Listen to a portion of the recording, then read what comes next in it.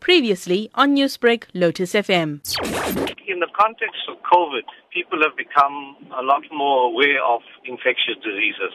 Rabies is a viral disease, like COVID-19 is a viral disease. Rabies has always been a threat, or we have an endemic condition in KwaZulu-Natal, which is a bit different from pandemic. Endemic means it's there, it's a clear and present danger. We have it under control to some extent because we have effective vaccination programs and sterilization programs that can control the dog population and immunization of dogs.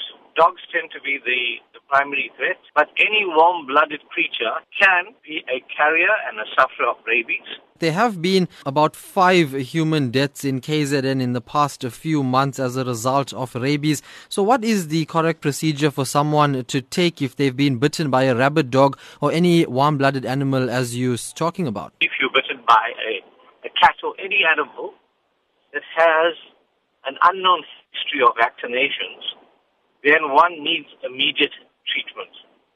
So immediate treatment would include sterilization of the wound, which can be effectively cleaned with soap and water, and then one should be taken to a hospital facility to be immunized. So one is given a vaccine and there's a regimen that one follows. So you might have one vaccine today, one in another month's time, and a further in another month's time. You will also be injected if the wound is quite a bad wound. One is also injected into the wound, or the wound is injected with pre-made antibodies. So the antibodies give you that active immunization there, and the passive is through your vaccine. One should understand that this disease is a life-threatening disease, so one must take it very seriously when bitten by any animal that has an unknown history. Now, if you're bitten by an animal that has no known history, clearly the medical practitioner will make a decision of whether he or she has to treat you for rabies or whether they should go conservatively by washing and treatment of the wound